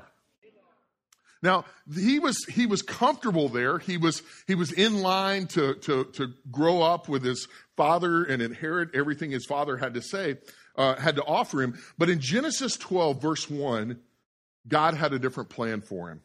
It says, the Lord had said to Abram, leave your country, your people, and your father's household, and go to the land I will show you. See, sometimes when God calls us to take a step of faith, he calls us to take a step that feels uncertain. But when God calls us... Yeah, that's not what this text is about. So notice he's just assuming this passage is about you and the purpose that God's going to lay out on your life. Yeah, that's not what this is about. So what he's doing here is he's taking a descriptive text. This is a historical narrative, making it a prescriptive text. What Abraham went through, you're going to go through too. That's not the point here. Take a step of faith. He calls us with a promise. And in fact, he goes on to say in verses 2 and 3 what he was going to do. He said, I will make you into a great nation, and I will bless you. I will make your name great, and you will be a blessing. I will bless those who bless you, and whoever curses you, I will curse, and all people on earth will be blessed through you. Yeah, that's a prophecy about Jesus. The descendant of Abraham. See, Abraham had to make a choice. And you and I have to make choices every day. But choices we make today will shape the stories we'll tell in the future. That's not what this text is about. And it's important to know that he knew exactly what God said to him. But we're not changed by knowing what God says. We're changed by doing what God says. Oh, man. Okay, 10 Commandments. How are you doing on that? Are you doing what God says? You're only going to be changed if you do. Yeah, you're going to note that's law. That's really bad law because it's not an actual commandment, that what he's talking about there. But wow, is that bad, and a complete confusion of what's going on in that text. It requires a step of faith, and it requires a step of obedience. See, God's word is a lot like paint. It doesn't really make a difference until you begin to apply it. And so it's important for us to apply and obey exactly what God says. And it tells... Yeah, and he's talking about whatever you think God is speaking into your heart and regarding your purpose. It's in Genesis chapter 12, verse 4. So Abram left as the Lord had told him. Now, as a church, I can tell you that nothing happened in our church and through our church until we took steps of faith. When we took steps of faith in 2008 and we invited everyone we knew and we served our city multiple times, what God did was bring 250 people into a high school and a church began. God has been calling us to take steps of faith. God called us to start church after church. And in 7 years, God's allowed Aviator Church to start 7 churches. We've called people to take steps of faith and be obedient to baptism. And we've seen over 1,200 people take the step of baptism because God called us to take that step. God is so good. God is so good that he allowed us to take a step of faith to move from a temporary location in a high school into a permanent facility in Derby, Kansas, where we were able to renovate a building and prepare it so that thousands of people could come to know Jesus Christ as their Lord and Savior. And God has used that. But that how does that work when you don't even preach Christ? Isn't all God wanted to do. He continued to write chapter after chapter. And God was calling us as a church to go to Winfield, Kansas, more specifically, the entire county of Cali County. And so this past year, we took a step of faith to do an outreach event, which was an egg hunt for the entire county. And over 2,000 people showed up. And they kept saying, what is all this about? And we said, we're starting a church here this fall. But we didn't know exactly where we were going to start it. We just knew God called us to go there. In fact, at one point, we believed that God was calling us to the movie theater that's set halfway between Ark City and Cali County. But then the doors began to close because a church in another state within that line of theaters really didn't do a good job. And the theater made a decision as a company that they were never going to let another church meet with them. And so we began to scramble and wonder, where do we go next? As we looked for place after place after place, it seemed like doors began to close. And we began to wonder, God, what have you put us into? We've already told these people we're starting. We don't have a place to meet. But then God began to move in the hearts of a people in a church called First Christian Church in Winfield. And conversations began to happen where they had prayed that God would fill their building up once again. And meanwhile, we weren't sure who the location pastor was going to be. And so we began to pray heavily for that. And then we get a phone call from a guy named Jonathan Gibson. We began to talk with him, and he was serving in a town that had 250 people. He had a church with 250 people. It doesn't get any better than that. Yet God was calling him to move to Winfield, and he wasn't fully sure why. And so he began to explore this idea of us going there and God calling him there and his family. And so he took a step of faith to make the move to Winfield. We took a step of faith to hire him to be our location pastor. And First Christian Church took a step to provide us with a building so that we would see what God would do next.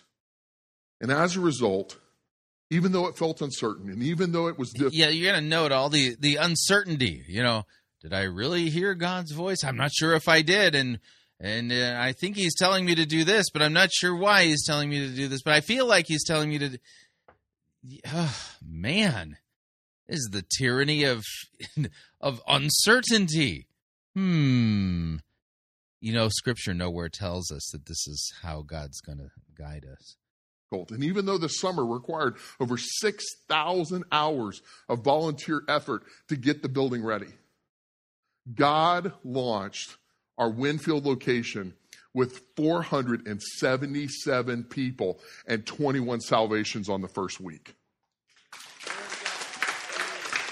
Yeah, don't sprain your arm giving yourself a pat on the back there. All glory goes to you, apparently.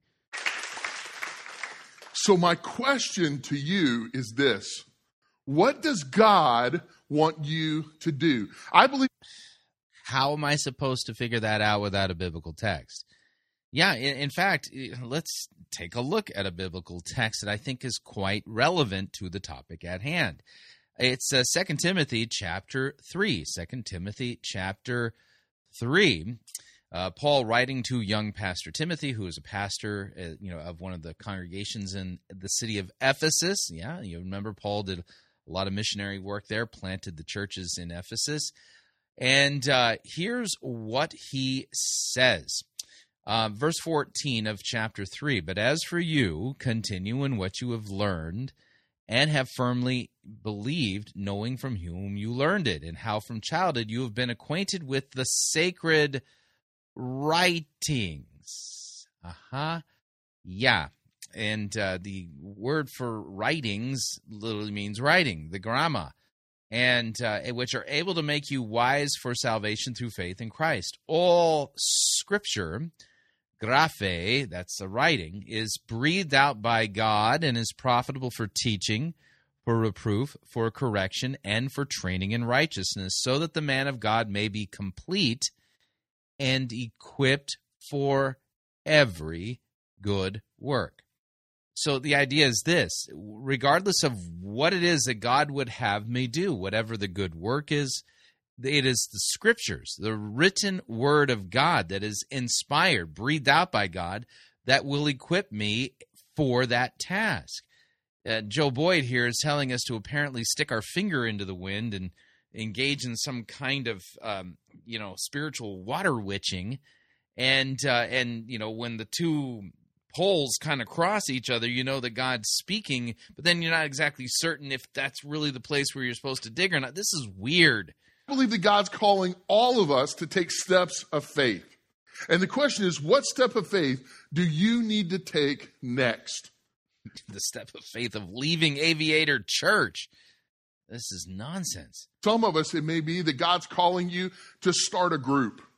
You feel uncertain. You're not sure what you're going to teach. You're not. Yeah, how convenient. So the thing God's calling you to do is start a small group, because, our attractional church model and multi-site thingy kind of depends on that, because you're not going to get much of God's word rightly taught during a sermon. Who's going to show up, but you just feel in your heart that God's called you to impact a small group of people to make a difference, and that we can do life together. Make a difference and do life together. What is that? I mean, I think the guys in prison do life together. Is that what you mean? I've got news. We have opportunities for you to start a group. You may have a tug on your heart to get involved in Aviator Kids Ministry or possibly start student ministry. And God's put it on your heart to make a difference in the next generation. For others, God may have a story that He's written in your heart that you need to put out in a book. For others, you may be a person who needs to take that step of faith, and you need to apply for that job that you've been afraid to try for. And others, God may be calling you to start a business.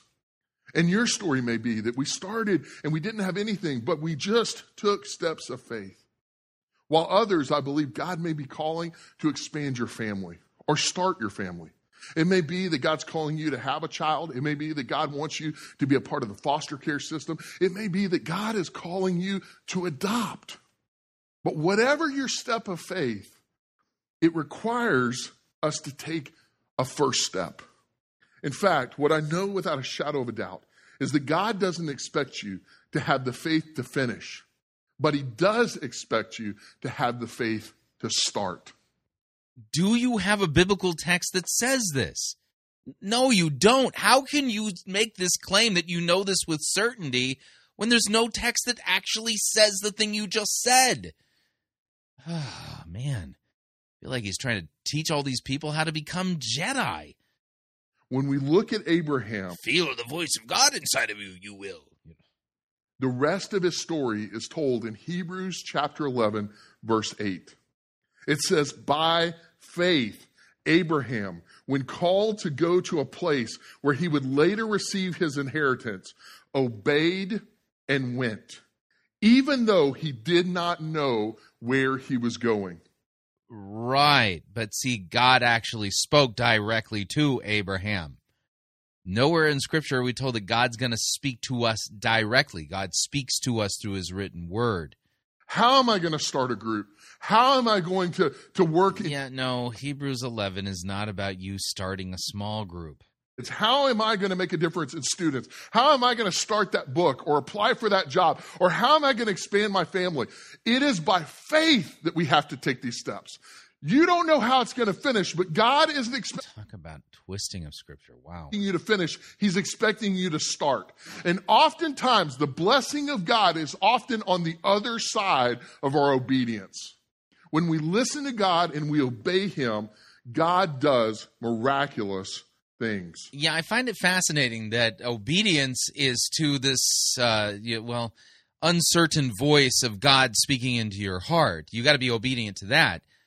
But again, I've already referenced it. What about the Ten Commandments? That's God who spoke those things. How are you doing in your obedience there? God did it then, and He can do it again. The question is, how will you follow God's plan in your life? I believe the answer is by faith. I believe that we have to take the first step.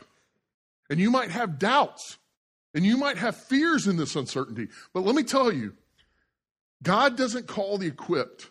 He equips the called. Recently, we had... Yeah, that's a nice slogan, but which biblical text has that? As a church, a mission trip to Quito, Ecuador. And the game plan was to send a group of people to make a difference in an orphanage and in the city dump with a church plant. But God had a plan for something far greater for some people that are on our church staff. Let's take a look at their story. I'm Jordan Golden. I'm Renata Golden. And recently we went on a mission trip to Quito, Ecuador, where we got to help out at an orphanage. And while we were there, we actually experienced something really incredible. God was telling us to do something really, really big. God actually gave me a dream about a little girl. She was sitting alone, and So this is a story of direct revelation. See, because we have a personal testimony, this proves that this is all true. But he's twisted God's word in order to make this appear like a biblical doctrine, but it's not. just seemed very troubled, I guess you could say. And so I just started praying for her, and I didn't know who she was. But I did have a feeling that she would be in that orphanage when we got there. When we got there, I noticed her right away, and I knew exactly who she was. And she was really standoffish, but I finally got a moment with her. And she sat on my lap, and we were playing peekaboo.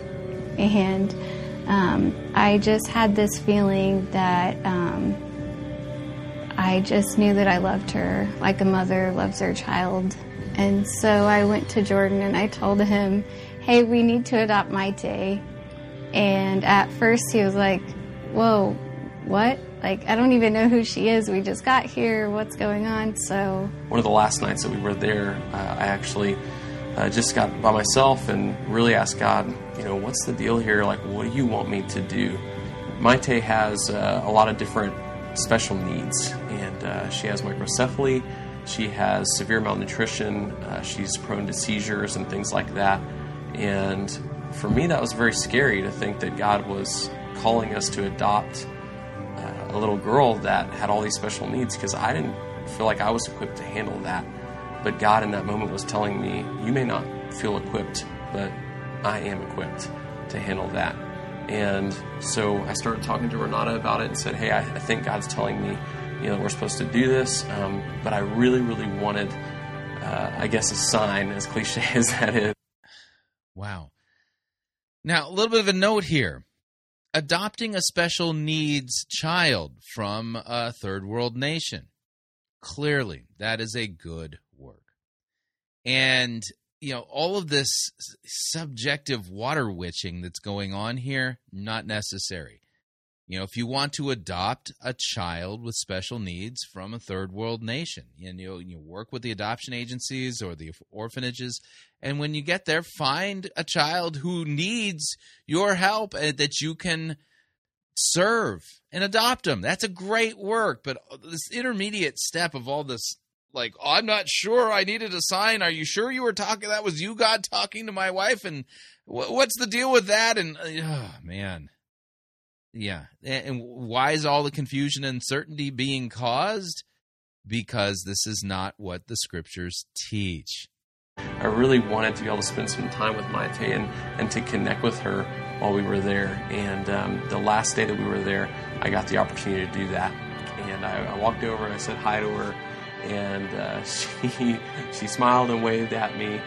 And I just walked over. And that's the first time that she had ever been okay with him saying hi to her. Every time before, she'd be like, no. Yeah, no. she would say no and go over there. And it was just this incredible experience. And in that moment, like, that's when I felt like this is my daughter. And that's when I knew, like, we have to pursue this adoption. We didn't... Yeah, notice the inspirational music playing in the background. Or expect that when we went to Ecuador, God was going to call us to adopt a little girl with special needs. And, I mean, it was a shock. It seems crazy, but when God tells you to do something, you do it because He comes through every single time. Yeah, how are you doing on the 10 Commandments? I'm Jordan. I'm Renata. And our story, and Maite's story, matters to God. Yeah, okay.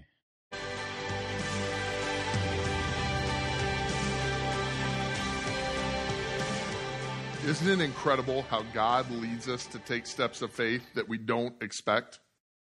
God really does call people to take incredible steps, even when they don't feel equipped. One of the scriptures that I'm drawn to that reminds me of this is whenever God told Moses to go to Pharaoh to set his people free. And God's been using people that follow him to set people free from their addictions, their bondage, their loneliness, their depression.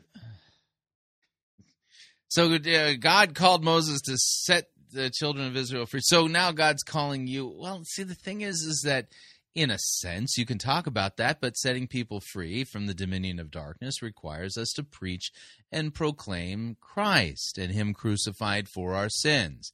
Teaching Christ and Him crucified for our sins requires us to preach God's law, the 10 Commandments and how we've come up short and don't measure up, things like that, and then placard Christ and Him crucified so that we can be forgiven and call people to repent and to be forgiven through the shed blood of Christ, things like this, And in fact, Moses had this moment where he had doubt and fear.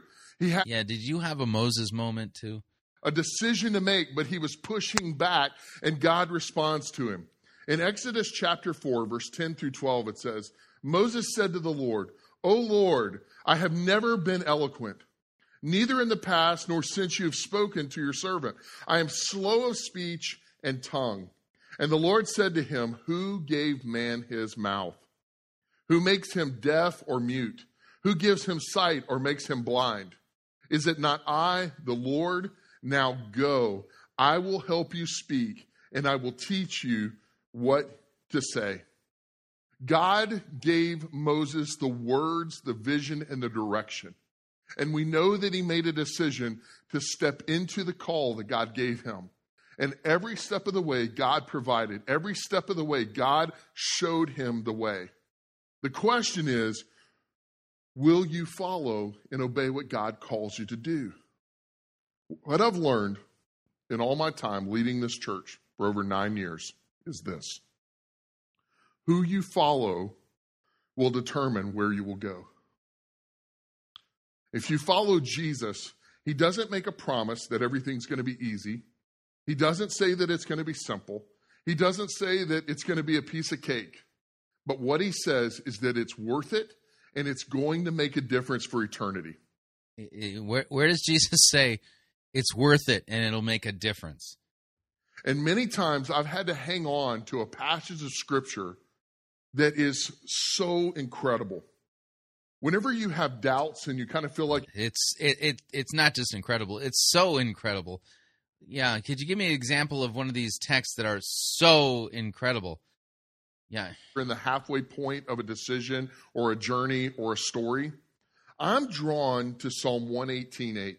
Okay. It's the very middle verse of the entire Bible. Right. And whenever you're in a difficult situation, a time that's uncertain, maybe you're dealing with sickness, or you're dealing with job security, or a change in a relationship, here's what I know. When you're crying out and you say, God, what do I do next? He gives this incredible insight. It's like he walks into the locker room of life and he says these words. Okay. It is better to trust the Lord than to put your confidence in man. Right. Yeah. Very middle verse of the Bible there. Let's take a look at the context. I think the context might help us a little bit. Psalm 118 is a wee bit longer than 11 verses, but we won't read all of it. But let's take a look. We'll start at verse 1. Oh, give thanks to Yahweh, for he is good, for his steadfast love endures forever. Let Israel say, his steadfast love endures forever. Let the house of Aaron say, his steadfast love endures forever. Let those who fear Yahweh say, his steadfast love endures forever. You're going to note 4 times it says that the Lord's steadfast love endures forever. What is the Lord's steadfast love? Well, it's demonstrated by Christ's death on the cross. While we were enemies of God, Jesus bleeds and dies for our sins. His grace and his mercy, his steadfast love to us who have been forgiven, endures forever. It will never fade, right?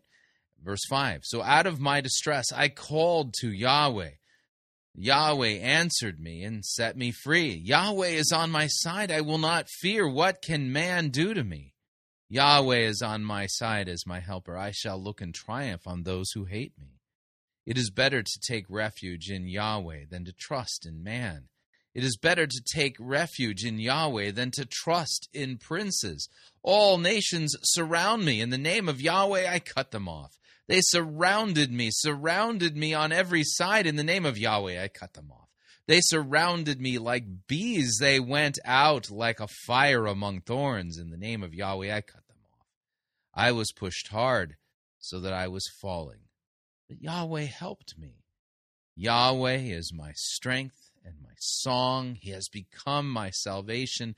Glad songs of salvation are in the tents of the righteous. The right hand of Yahweh does valiantly. The right hand of Yahweh exalts. The right hand of Yahweh does valiantly.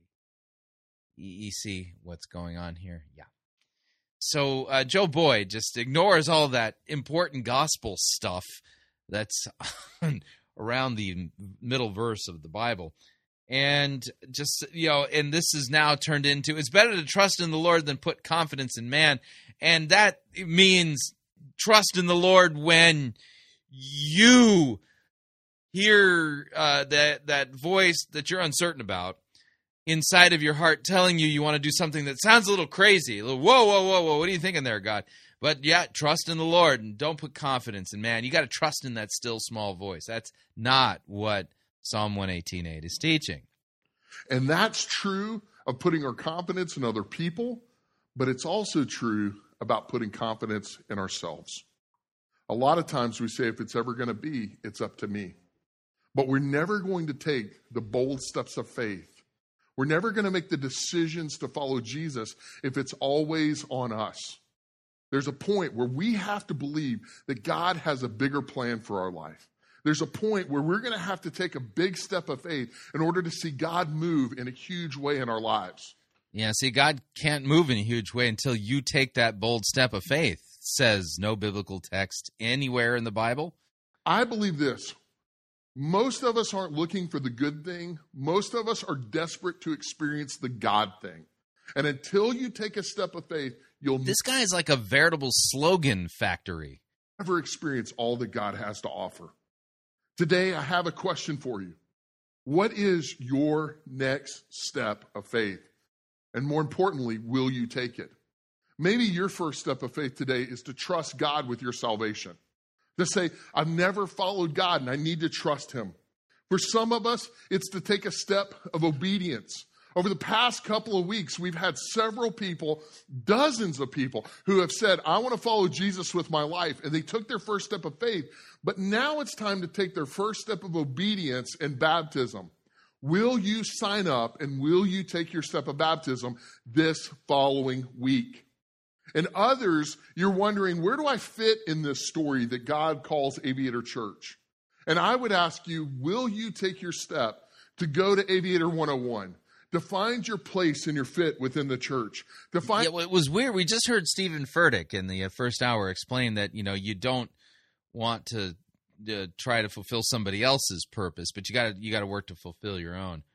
Yeah, Joe Boyd here seems to be trying to convince people that they've got to fulfill the purpose of Aviator Church rather than their own purpose. It's weird how God wants to work in you and through this church, because we all have a place to serve. We all have a place to find purpose, but we have to take a step of faith to do it. And today, I believe the most critical step that we can take is to trust God more than we trust ourselves and more than we trust our past. I believe the greatest decision we can make is to begin a faith journey that involves following Jesus. Yeah, you got to make the decision to make a faith journey thingy. Right. Don't know what one of those are, but, this is a pastor at a church saying I got to do that, so it's got to be true, right?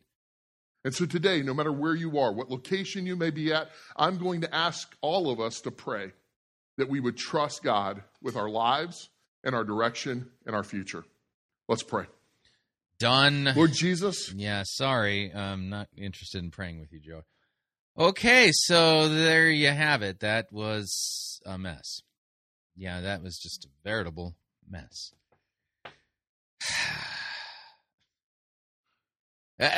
He did take a few verses out of context, but all the doctrine that he taught was totally man-made. Just like everybody else in this episode of Fighting for the Faith. It's strange how that is just become the rule of the day today. I mean, just make it up as you go along. I mean, and don't worry, you don't have to dogmatically write it down and say this is part of our doctrinal beliefs, because you can just change it up and next week believe something different. What's the point of having a Bible if you can't twist it, right? Wow, and the person who gets lost in the mix there, Jesus, and what he's actually done for us. Did these people actually hear anything substantive about Christ? No, not at all. They heard about Joe Boyd. They heard about that couple that adopted that child in Ecuador. They didn't hear anything about what Jesus did for them. They were not confronted with their sins. They were not called to repent. And, I don't know what making a decision to make a faith journey is, but, if you wanted to, trust Jesus with your salvation, apparently you could have done that there on that night for whatever reason. Why, I don't know, but I mean, just because that's what you're supposed to do, apparently. But if you were truly an unbeliever who showed up at Aviator Church on that Sunday, would you have actually heard the gospel in any kind of meaningful way that would have actually resulted in that person being brought to penitent faith in Christ for the forgiveness of their sins? Answer, no, not at all. And that's the problem. This is now American evangelicalism. It's been boiled down into some nebulous goulash of nonsensical platitudes and slogans, but not biblical teaching. Very sad. So what'd you think? Love to get your feedback. If you'd like to email me regarding anything you've heard on this edition or any previous editions of Fighting for the Faith, you can do so. My email address is talkback@fightingforthefaith.com, or you can subscribe on Facebook, facebook.com/Fire Christian. Follow me on Twitter, my name there, @Fire Christian. Till tomorrow, may God richly bless you in the grace and mercy won by Jesus Christ, his vicarious death on the cross for all of your sins. Amen.